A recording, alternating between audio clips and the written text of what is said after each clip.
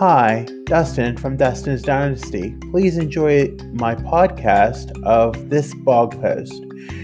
For more information, you can visit www.dustinsdynastyusa.com or follow me on Facebook, Instagram, Twitter, YouTube, and TikTok.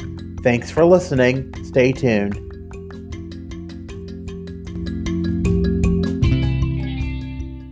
Like many other people, I struggle with saying no. There are a number of reasons for this. I read another advocate's blog post on this issue and thought it was deemed important to address this in my blog as how it affects me, as there are no two people with the same issue. Saying no is really difficult for me for a few reasons. The first is that I actually would like to do everything I am asked to do. I enjoy many things that are asked of me. This can make it difficult to delegate and prioritize if necessary. If I do too much, then I am in trouble. I have to remind myself of times in the past when I have been burned out. Another issue with no is that I don't want to disappoint anyone. Burnout. Burnout happens when we take on too much, or have too many demands for our time and energy. It can be caused by a range of triggers and is very challenging. Burnout can accumulate over time, and we can struggle to see it happening. Often others who are close to us will see burnout coming long before we do. For this reason, it is helpful to listen to others if they express concern about our workload. It is possible to head off burnout by simply stopping doing the things which are contributing to it.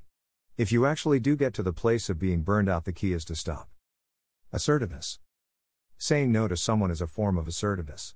Assertiveness can be tricky and can take a lot of practice. A lot of neurodivergent people struggle with assertiveness. If you have been bullied or invalidated in some other way, it can be very difficult to be assertive.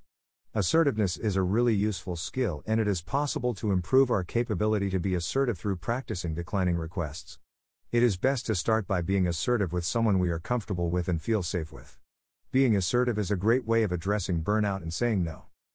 I want to also specify that there is a difference between being assertive versus being aggressive. Making a point that you need to do something must be done in a firm, but cordial and calm manner so that your points are made valid and you are recognized. By demanding your needs without making a case in a calm and collective manner will only detriment your time and possibly see the need for more care. Importance of downtime. Downtime is absolutely essential. Nobody, not even me, can work all the time. We need downtime from work tasks but also from emotional and social input.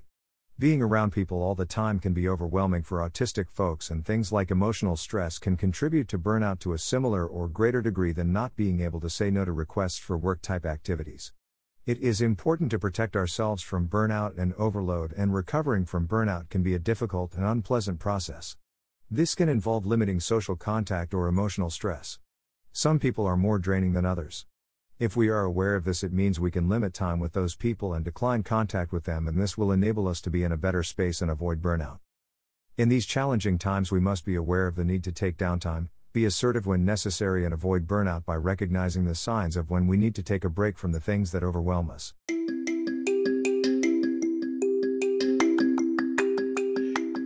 Thank you for listening. As always, you can always visit my blog on the internet at www.dustinsdynastyusa.com, and remember to follow, like, and subscribe on Facebook, Instagram, YouTube, Twitter, and TikTok. Thanks for listening. Have a great day.